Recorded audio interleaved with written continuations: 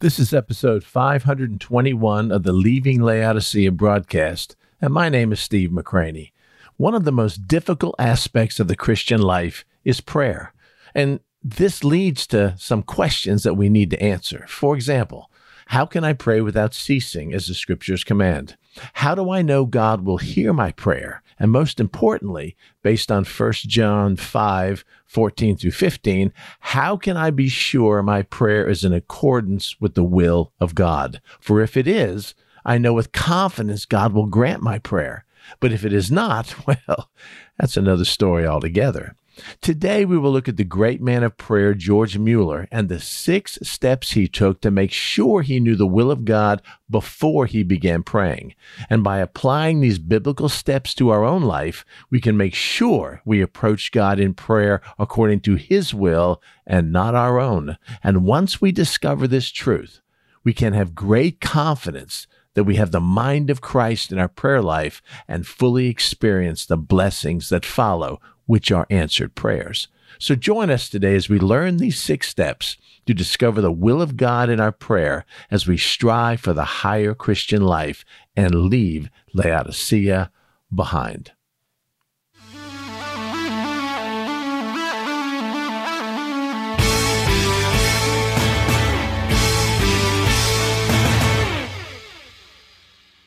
We've been looking at a particular topic now, started 2 weeks ago. Actually, we started this topic probably a year or so ago, called the higher Christian life. And what the higher Christian life begins with is pretty much a revival that takes place in each of us. The phrase higher Christian life comes from the Keswick movement, which was in the late 1800s. It lasted for about 40 years. It spawned people like Oswald Chambers and Andrew Murray, Amy Carmichael, many great devotional writers and evangelists and missionaries of that time. The idea was the fact that rather than plateauing in our Christian life and being somewhat lukewarm, that it was really possible for us to first rekindle the joy and the excitement we had when we first got saved and then move on into uncharted territories. There was a huge backlash against the whole higher Christian life movement. The Christian Missionary Alliance denomination was basically born out of that. And the backlash came from the fact that people thought that they were basically placing Christians in 2 camps. You're either spiritual or carnal. You're either, of course, Paul talked about that, but that's another issue. You're either spiritual or carnal. You're either on your game or off your game. You're either striving for Christ likeness or you're not. And it made mainstream Christianity feel uncomfortable with that. But the reality is that we're all on this continuum, and everybody's on a continuum separately. We know the closest we've ever been to the Lord, and hopefully that is today. And if that is today, then you're experiencing revival and moving forward in this higher Christian life, hoping that tomorrow you'll be closer to him than you are today. If you look at your life and you think about a time which you were closer to him, and it ain't today, it was last week or 3 weeks ago or years ago, then it means that we're not even where we once were spiritually. And with things getting as dark as they are in our culture right now, more than anything, we need to be on top of our game. Would you agree? We need to be a light that shines as bright as possible in the ever-encroaching darkness. As I shared with you, a couple of weeks ago, the Lord really spoke to me about the higher Christian life and basically said that what we're missing, what I'm missing, is the impetus. I'm looking at the goal, but the impetus of how that happens. And that's a simple phrase called revival. Not revival like we call in some evangelists and he preaches messages about salvation, but a revival of rekindling where we used to be and moving on into a deeper fervency with him. Evangelism, soul winning, prayer, everything changes when we've had this encounter with Christ, when we're revived and we want to experience him like we haven't in a long time. And so I shared with you that when we're looking at this issue of revival, this was 2 weeks ago, that there's some questions that we have. What is a Christian revival? and how important it is to be revived in the life of a believer. We know how important it is to be revived emotionally, how to be revived in your relationship with your wife or your husband, how to be revived physically if you're like running a marathon or the fourth quarter of a ball game. We know how important it is to get that infusion of vitality and energy in our life in every other aspect except spiritually. Spiritually, for some reason, we don't see a need for that.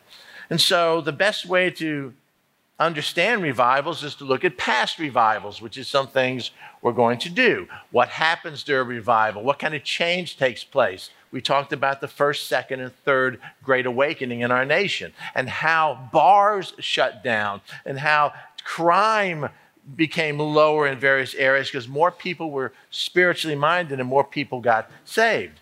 The question is, how does a spiritual revival take place, and what are the effects of a spiritual revival? And if we know how it takes place and we know the benefits of that, then the impetus would be, how can I bring that in my life?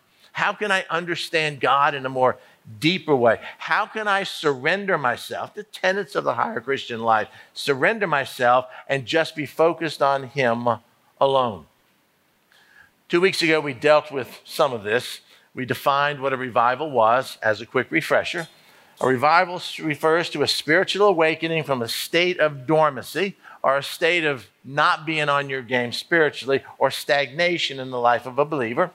The key to revival is a resurgence of faith in the believer, not faith for salvation, but faith in the word and character of God. Revival takes place many times when we trust God for His word, at His word. We step out into the unknown and hold on by faith, hold on to something by faith when we would normally be quaking or nervous or manipulating things on our own, and just trust God. It is literally, shared this 2 weeks ago, it is taking God at His word and living your life in accordance to His truth and not what we think, feel, or want. It's not about me, it's about Him. It's not about how I think He's going to work it out, it's about Him. It's not about me placing what I want and demanding Him respond the way I need it, or else I'm out of here, I'm done, you're not a good God. Doesn't work that way. Revival is surrendering all to Him. And the key to revival is faith, a resurgence of faith, not in faith itself, but in the absolute character of God. 2 weeks ago, I shared with you about half a dozen scriptures that show in the life of a Christian in the New Testament that it was okay for us to learn from each other. The Apostle Paul, follow me, do you remember? As I follow Christ.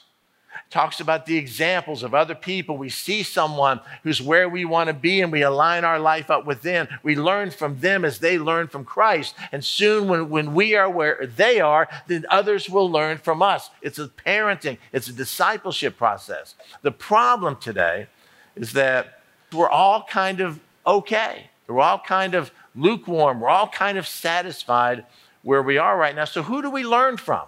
How do I learn about faith? And as I shared with you a couple weeks ago, for me, the hero of faith, at least in the last 3 centuries, is a man named George Mueller.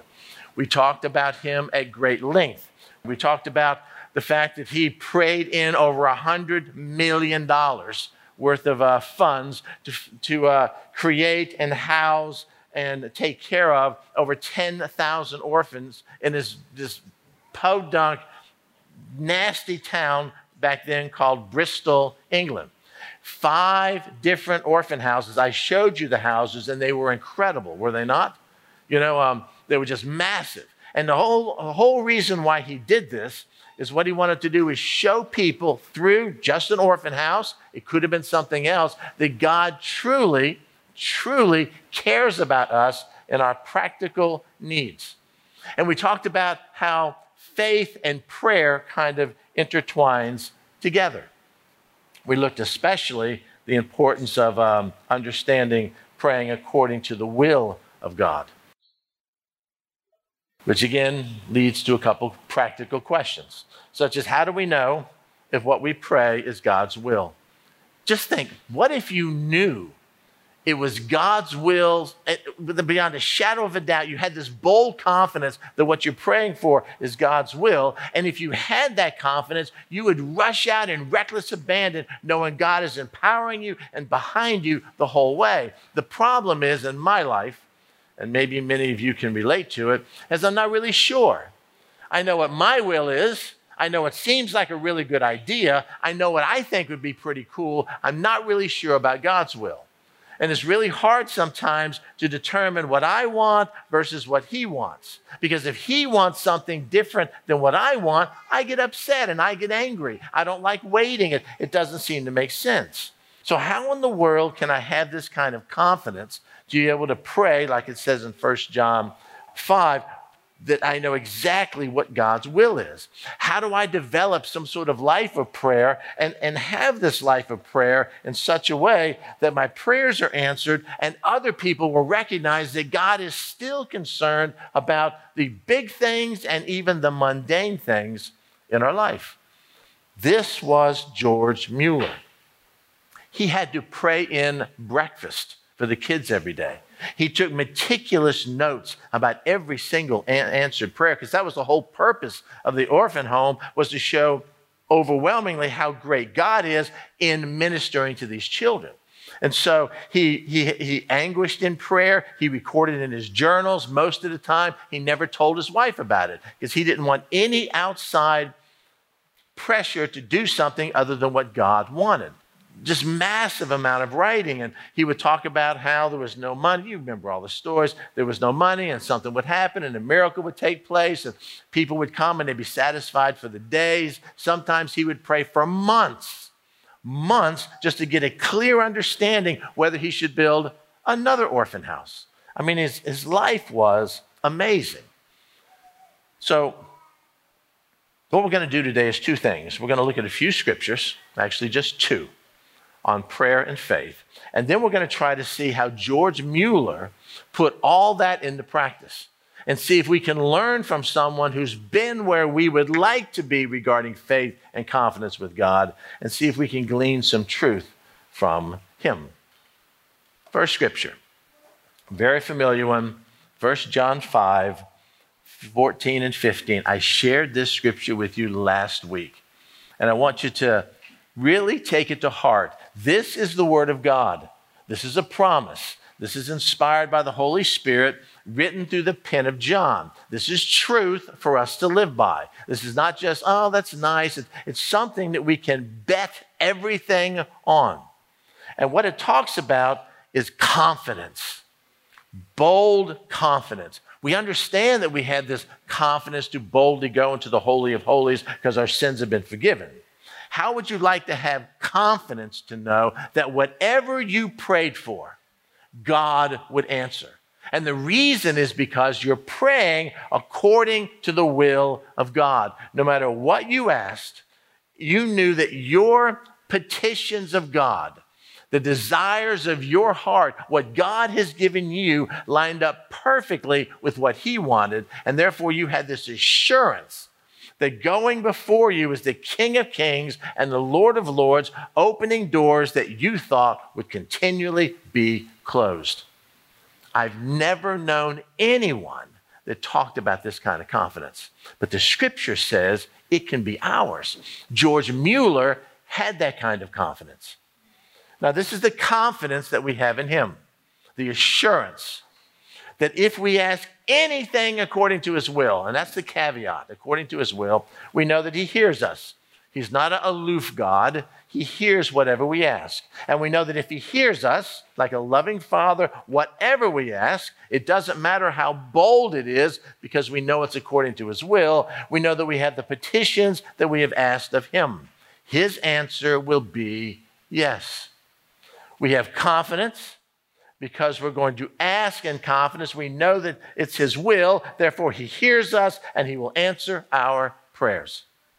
What if you had that kind of confidence in God? Well, I do. I have confidence that God can do anything he wants to do. I just don't have the confidence that my prayer life lines up with his will. I don't know if my emotions are involved. I don't know if I have some sort of subjective feeling. I don't know if what seems like a good idea to me may be a bad idea to God. I have a hard time differentiating between God's voice and my voice. Anybody here suffer with that too? What is your will? What is my will? What if I had the confidence to know, as the Bible says here, that I know that my prayer is his will? Would that not change everything in our life? Everything. Confidence according to his will. George Mueller lived that way. How can we learn from him?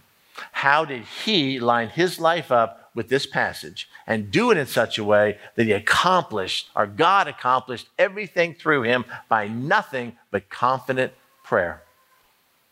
Verse number 2 from James. Yeah, but this is my experience.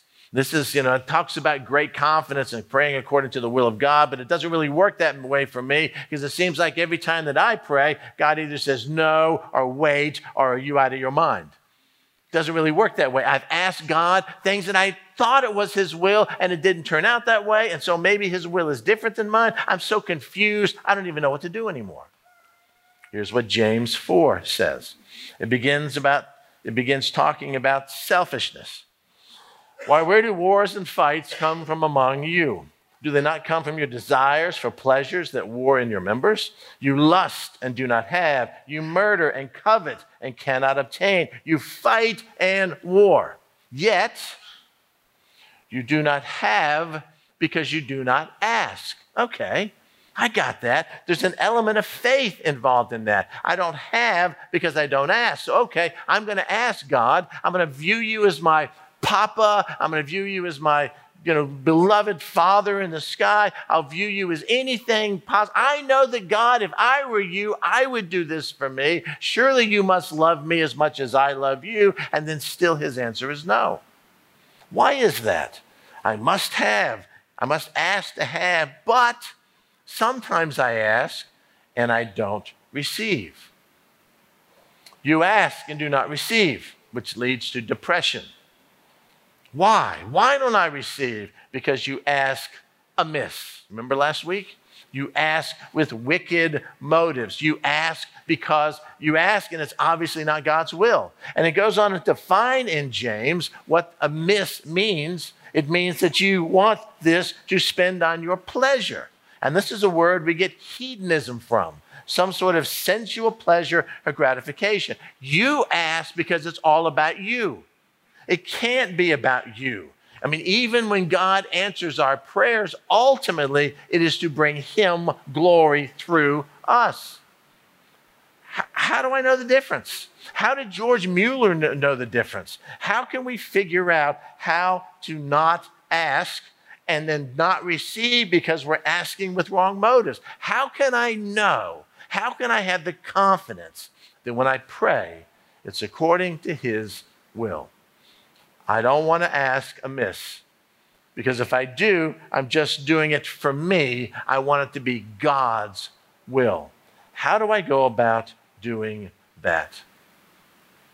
So we look at this passage, these two passages, and we can come up with two conclusions. Conclusion number 1 is when you pray amiss, using the biblical phrase, it is not according to God's will.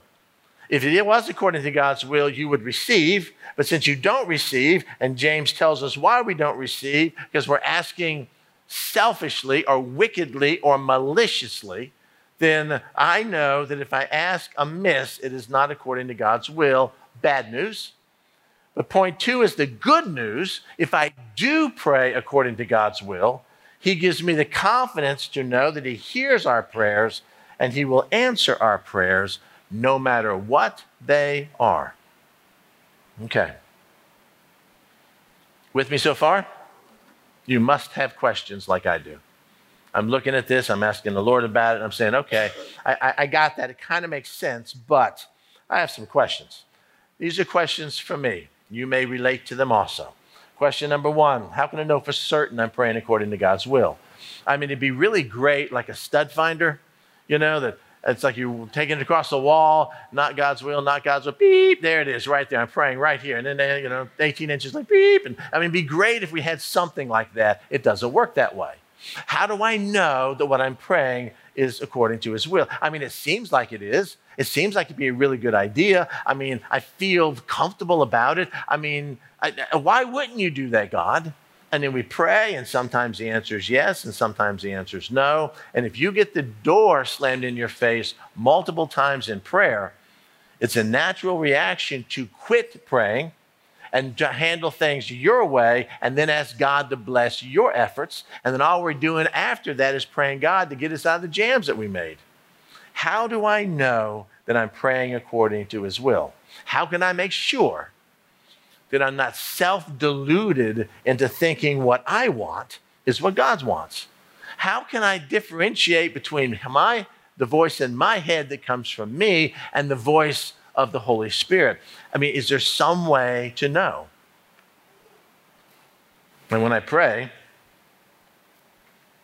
how can I tell the difference? Surely that's happened to you before. You're praying, and all of a sudden this idea comes to you. It's happened to me. The idea comes, yeah, that's it. That sounds great. The reason why it sounds great is because it's exactly what I want to have happen. That sounds wonderful. I know what I'm going to do. That must be you, God. And then I tell it to my wife, and she looks at me, and she simply says, have you prayed about this? And I go, I thought I did. No, I was just listening to my own mind. I wasn't even surrendering myself to determine what God wants. I have an agenda. I'm taking it to the throne of glory to get him to work things out in my favor. How do I understand the difference between those two? And is there some sort of resource? By the way, there is, and it's holding it in your lap right now, interpreted by the Holy Spirit. Is there some sort of resource that can help me understand the will of God? And if so, how can I avail myself to that resource? You'll be surprised how much time George Mueller spent studying God's Word. I shared with you 2 weeks ago that he read the Bible through cover to cover over 200 times. He did not use commentaries. He did not have Logos software at that time. He did not listen to Spurgeon sermons that are written. He simply asked the Holy Spirit to reveal the truth to him, and the Holy Spirit did. I was going to read to you a large segment of George Mueller's testimony about how he answered these questions in his own life, but I'm not going to do that. I'm going to tell you where you can find it if you're interested. After George Mueller prayed and they built the first orphan house, it housed 300 orphans. If you remember correctly, he and his wife rented another apartment, and they put 30 more orphans in there. They had it up to 120. Then they bought a bunch of property that was given to them, or that the Lord provided for them, and they built this massive orphan house which housed 300 children. If you go on georgemueller.org, I think it is, you'll find pictures of all the bedrooms and the kitchens and all that kind of stuff. It was really massive. And George Mueller decided that maybe the Lord wanted a second orphan house to be built, which would house an additional 700.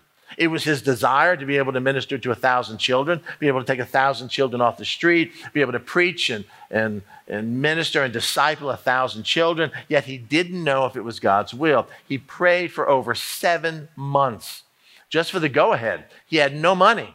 As a matter of fact, during that 7th month's time, 4 times as much money went out as came in, and they were very distressful at that time, just continually praying that God would even meet their daily needs. And yet here he was thinking about God wants him to do another orphan house. He writes down in his journals almost weekly the struggles that he was having. They are phenomenal reading, and you can find them all on the internet if you want. I strongly suggest that you do that.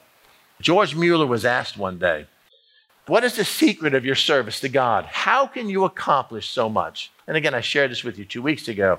The pastoring a small church, managing an orphan house that was ministering to thousands and thousands of kids, 5 at one time. All the employees that were involved in that, they had to feed them and clothe them and wash all the clothes. There's pictures of these ladies out there with these bed sheets, hundreds of them that they had to take outside, just to be able to clean the sheets. It was a massive undertaking that would demand a committee to handle it, and yet he did it all on his own, and he spent hours hours alone with the Lord each single day. Who in the world has time to do that when there's all these voices of corporate America crying at us saying we got to keep this machine rolling? Money wasn't endowed to him. He didn't know what was coming in. He had to pray in every single cup of milk that these kids had every single day. And so when they asked him, what's the secret of your service? How do you manage all this? I mean, what kind of degree did you have allows you to do all this kind of stuff? Here's what he says. Very careful. Listen to this. He says, first of all, there was a day when I died. I utterly died.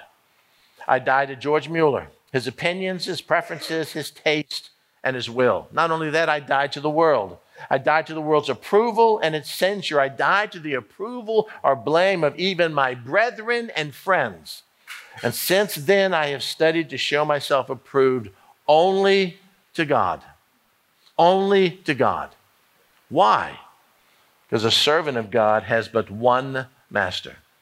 Not what I want, not the house that I live in, like the money I set aside for retirement, not the business I run, not the kids that I'm raising, not how I dress, not the sports that I like or the entertainment that I do. None of that matters. I died to everything. It's the key to the higher Christian life. It's this absolute surrender of yourself. I decrease, he must increase. I step aside, the Holy Spirit fills the void. George Mueller lived that way. There was a point in time in his life when he literally died. One of the things he will tell you that when he got saved, he said he wasted the first 6 years of his spiritual life reading books about God written by men. And he says, no. I found myself enthralled by those. And I put those aside and only read God's word. And he said it was at that point everything in his life changed. It's not good or bad for George Mueller. It was good and best. And best. He continued, the primary business I must attend to every day is to fellowship with the Lord. No, you've got meetings you got to go to. You've got to make sure that everything's running well and organized. You got to get all the kids in there and handle behavioral problems, determine what you're going to teach them in school that day. There's so much work to do. You got to manage all the work, the output, the doing. And George Mueller said, no, I can't do any of that unless, first of all, I have fellowship with him. My source of power is him. The first concern is not how much I might serve the Lord in the things that I do, but how my inner man might be nourished. Because if my inner man is not nourished, I can't do anything. Anything. I'm always amazed as when Elijah was absolutely burnt out on the Mount Carmel deal, and he runs 25 miles to Jezreel, and Jezebel wants to kill him, and he's so depressed after this high point, and he basically is crying out, saying, Lord, just take my life. It's over. I'm done. This is before God revealed himself to him in the mouth of the cave, if you remember. And an angel visited him, and do you remember what the angel said to him? Eat. You wore out. You need your own nourishment. He was talking about physical nourishment at that time, but if you're so consumed with yourself, you've got nothing to give to others. And George Mueller says, it's not how much I give, because they will take from me until I'm dry. It's how I'm nourished in him, my fellowship with him. Faith does not operate in the realm of the possible. There is no glory for God in that which is humanly possible. Faith begins where man's power ends. And that's exactly the way he lived. And so he was asked to share how he can determine the will of God in his life. This is George Mueller's answer to the question, how I determine the will of God, how I can have the confidence to pray and knowing that God hears me and God will answer my prayers. And I think you will find them greatly encouraging. Number one, I seek at the beginning to get my heart in such a state that it has no will of its own in regards to a given matter. I have died to George Mueller. I've died to my wants and my desires. When I'm asking God to do something, I don't care what he does. I don't have a dog in this fight. It is absolutely up to God and God alone. He continues, 9/10 of the trouble with people is just here. 9/10 of the difficulties are overcome when our hearts are ready to do the Lord's will, whatever it may be. Whatever it may be. When one is truly in this state, it is usually but a little way to the knowledge of what his will is. When you get to the point where you have no will of your own in a matter, and you truly, not just in words only, God, will you please help me get this job because it's a really good job, it's going to pay a lot of money, and I've always wanted this job, it's going to be fantastic. Nevertheless, not my will, but your will be done. You don't mean that. I mean, we tack that on the end, just like, Lord, would you please let me win the lottery today so I can make $20 billion? And if you do, I'll give like 15% to the church in Jesus' name. But Jesus ain't involved in that prayer request. But the fact is we tack these things on the end. When you truly, George Mueller says, get to the point where it is whatever your will is, God, I'm your servant. I have no will, preference, desire, wants. I'm just doing what you want me to do, like a slave to a master, like a dutiful employee to its boss. You tell me where to go. You tell me what to do, and I will do it to my best of my ability. He says that once you get to that point, discovering God's will is not that far off. 9/10 of the problem is getting to that point. I can attest to that. It's really hard to surrender your will when you're going to the Lord to pray for something, is it not? Number 2, having done this, I do not leave the results to feelings or simple impressions. Again, this is his terminology if some of it looks cumbersome. If I do, I make myself liable to great delusions. I don't want to do this because I think I should. I feel I should. It's something that seems right to me. I want to make sure that I'm not focusing on any of those things at all. I want you to speak. When I first got saved, one of the heroes of my generation was a man named Keith Green. Do you remember him? He was an incredible singer, died at the age of 28, rather tragically.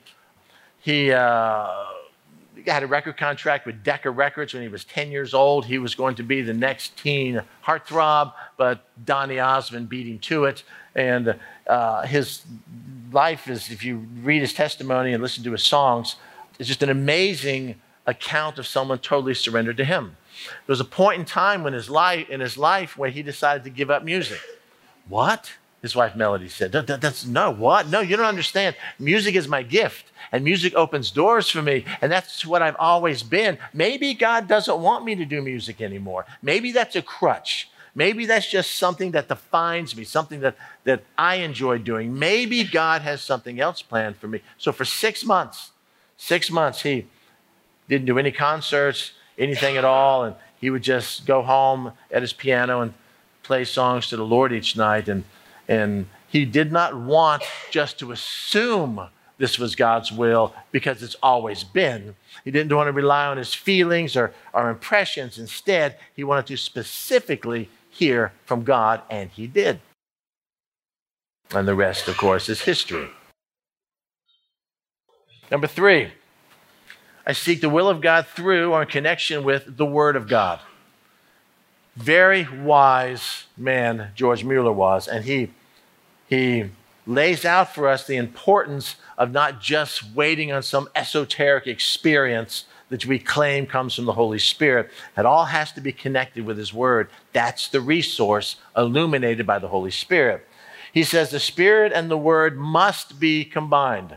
If I look to the Spirit alone without the Word, I lay myself open to great delusions also. Can't tell you the number of times I've heard people say, oh, God told me to do this, and it's something totally ungodly. And then all of a sudden when things go bad for him, well, God told me what not to do, what you were doing, and God tells me this and tells me that, but it's not based up with the finite Word. You open yourself up to great delusions of feelings or oppressions, or had this warm little burning in my heart, and so therefore that must be God. That has to be God. I'm driving down the road and a truck came by and the number on the truck was 777. That's a sign from God. And so therefore I'm going to do something. It doesn't work that way. The Word of God always has to be coupled with the interpretation of the Holy Spirit. If the Holy Spirit guides us at all, he says, he will do it according to the Scriptures and never contrary to them. Never. George Mueller found God's will by reading and studying his word. Just reading and reading and reading. Well, I don't enjoy reading it. Yeah, I understand that. But the more you read it, the more it becomes alive to you. And that's what George Mueller says. For those people who struggle with reading God's word, you have to read it even more, because only then will it speak to you and the Holy Spirit will illuminate it to you and you'll be able to understand the will of God. Number 4, he says, I take into account providential circumstances. In George Mueller's case, it was, and as I shared with you, plague had gone through the town. Hundreds and hundreds of people had died. There were thousands of orphans at Bristol at that time. He was looking for a way to somehow glorify God through just prayer alone, so other people would see that God still answers prayers. And he looked at the need, and the need was children right then. So he looked at the providential circumstances and decided, maybe this is what you want me to do. This is the vehicle that you're going to use to show yourself magnanimous. These often plainly indicate God's will in connection with his word and spirit. Exactly what happened with George Mueller. And then, number 5, I ask God in prayer to specifically reveal his will to me. Specifically. George Mueller says the key to getting specific answers is to ask specifically. Not generally, but very specific. He talks about in his writings, we would never do this because it seems mundane and we don't want to bother God with the simple things. But he talks about if he loses his pocket watch. I can't find where my pocket watch is. Well, I'm not going to fret about that. Lord, would you reveal to me exactly where my pocket watch is? God either will or he won't. And if he does, thank you, Jesus. If he doesn't, then I don't need that pocket watch anyway. Maybe it'll bless somebody else with. And he found that he was praying all the time. And God would answer hundreds and thousands of prayers when we take everything to him in prayer and not just the stuff we can't handle ourselves. Make sense? We view God sometimes as a CEO. We have to knock on his door. Excuse me, can I bother you with something? Yeah, what you got? I had this question. And really? You bother me with something like that? Don't you know my time is valuable? Would you deal with that yourself and only bring me the big stuff? Wasn't the big stuff George Mueller took to the Lord. He did like the scriptures we talked about last week. He took everything to him, in everything. By prayer and supplication, make your requests known unto God. And then the peace of God, knowing he hears and he's in control, will transform us completely. Number 6, the conclusion. Thus, through prayer to God and the study of his word and reflection, I come to a deliberate judgment according to the best of my ability and knowledge. In other words, this is based on reading, waiting, praying. This is what I think God's will is. And if my mind is at peace, because when we take those petitions to him, the peace of God, which passes all understanding, will guard our hearts and minds in Christ Jesus. If I experience that peace, not just once, but he says after 2 or 3 more times, that he proceeds accordingly. And his life was a testimony to how God answers prayers. So, where do we go from here? I know I'm having to go through this rather quickly, but I want to quote a passage or a quote from you from a famed missionary that you should always remember. It says, expect great things from God. Would we agree? Therefore, attempt great things for God. If I expect great things from God, I'm going to attempt great things from God. And this was William Carey, who was a missionary to India and known as the father of modern missions. Expect great things from God because he's a mighty God and a powerful God. And therefore, if I expect great things from God, attempt great things from God. Jump into the deep end of the pool. Trust him explicitly and see if he will not do incredible things in our life because he actually promises to do that. Again, this is my favorite doxology, the 3rd chapter of the book of Ephesians.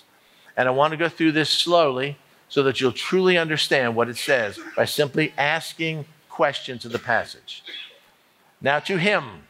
Well, to who? Well, I'm not going to give you the name. We're not going to talk about God the Father or God the Son, the Holy Spirit. Not to him, but I'm going to describe him by his attributes. Now to him who is able to do what?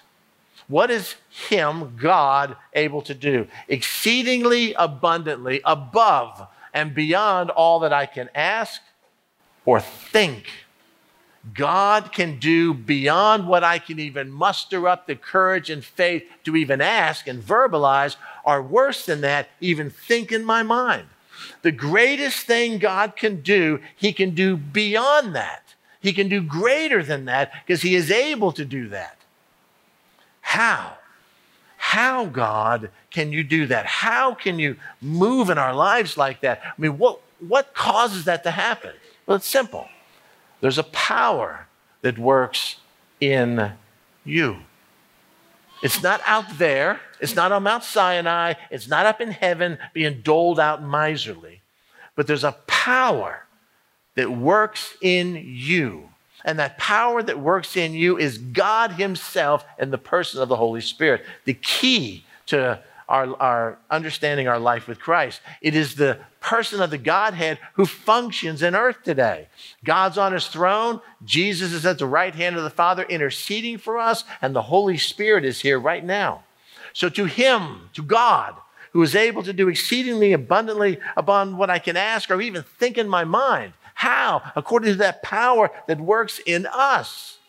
And where's that power contained?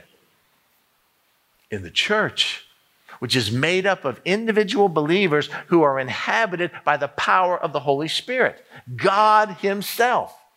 So let there be glory. Let him be glorified in the church, which is filled with receptacles, tabernacles of that Holy Spirit by Christ Jesus, not just to his generation, but to all generations, forever and ever and ever. Let it be so, so be it.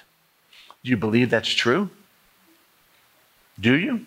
And if so, what would it be like to have the confidence to not just approach the throne of glory for grace, but the confidence to approach God knowing that what you pray for is in perfect sync with his will? And that comes from understanding the word, letting the Holy Spirit indwell you and empower you, and seeing what God will do. Now, I have a suggestion for you. I don't want you to take my word for this or George Mueller's word for this. I would like to give you a challenge to see if you're willing to do that. I would like you to take 1 hour a day. I don't have any spare time. Well, sure you do. You're on Facebook, Fox News, Gab, whatever the other social media things we are, or we sit and watch some television show to unwind or something like that. Take an hour of that and just chuck it. Set it aside. I don't want to deal with that right now. I just want to basically work on my fellowship with him. And spend 1 hour this week, 1 hour, more than you do now, whatever it is, not studying devotional books, not reading about evangelism, not systematically going through and trying to determine Greek words and stuff of that nature. Just reading his word for the point of fellowship, for the point of just understanding who he is. And see if this week your prayer life doesn't change. 1 hour a day. Not talking about adding something to your life. We're talking about taking something that is marginally good and replacing it with something that is best. Just reallocating some of your time and see if what George Mueller says is not true. Will you do that? And the next week when we come together, hopefully we'll have some testimonies about how your burden is easier. You've experienced peace and stuff that you were worried about. I think God will be glorified in that. And let's give him a chance to work. Amen? Let me pray.